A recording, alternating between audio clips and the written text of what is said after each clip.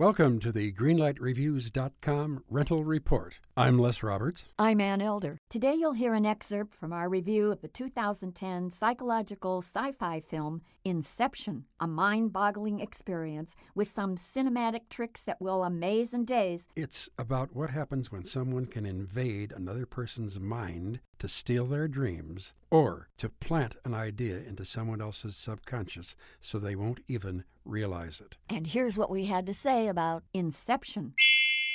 This is not a movie for a popcorn muncher. Not at all. Or for a couch potato. When you go to this film, you have to go to work a little bit. It's a fun job because the movie is so breathtakingly entertaining that you won't feel that you're really putting in a couple of hours of hard work. But it does require concentration. It does. There are so many things going on in this movie. It's beautiful to watch. It's exciting. It's emotional. And I think it is very, very thoughtful. This is the most vibrant film I've seen in many and many a year, frankly. I'm giving it a victorious green light. Somehow, this director has made what I'm going to call the illusionary life of dreams as realistic and as surrealistic as the best roller coaster ride you've ever had. So for me, Inception gets an enthusiastic green light. 2 enthusiastic green lights for Inception.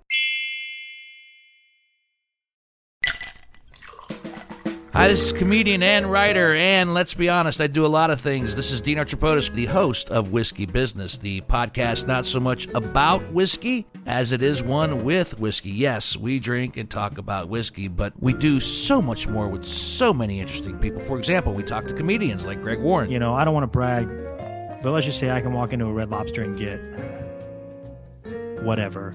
You know, I think the pause right there is probably more important than the word. Amazing athletes like boxing champion Buster Douglas. When a fighter's down and he's looking for his mouthpiece instead of trying to get up. That's when I knew it was over. Yeah, right? And yes, Bigfoot chasers. Do you believe in Bigfoot? And if so, does he really eat beef jerky? The Bigfoot thing is people have seen these, and I've seen a lot of compelling evidence about it. It's Whiskey Business with Dino Tripodis. Join us for what we call a good conversation with a good pour. You really can't ask for much more than that, can you, people? Check us out at whiskeybusinesspod.com, a proud member of the Evergreen Podcast Network.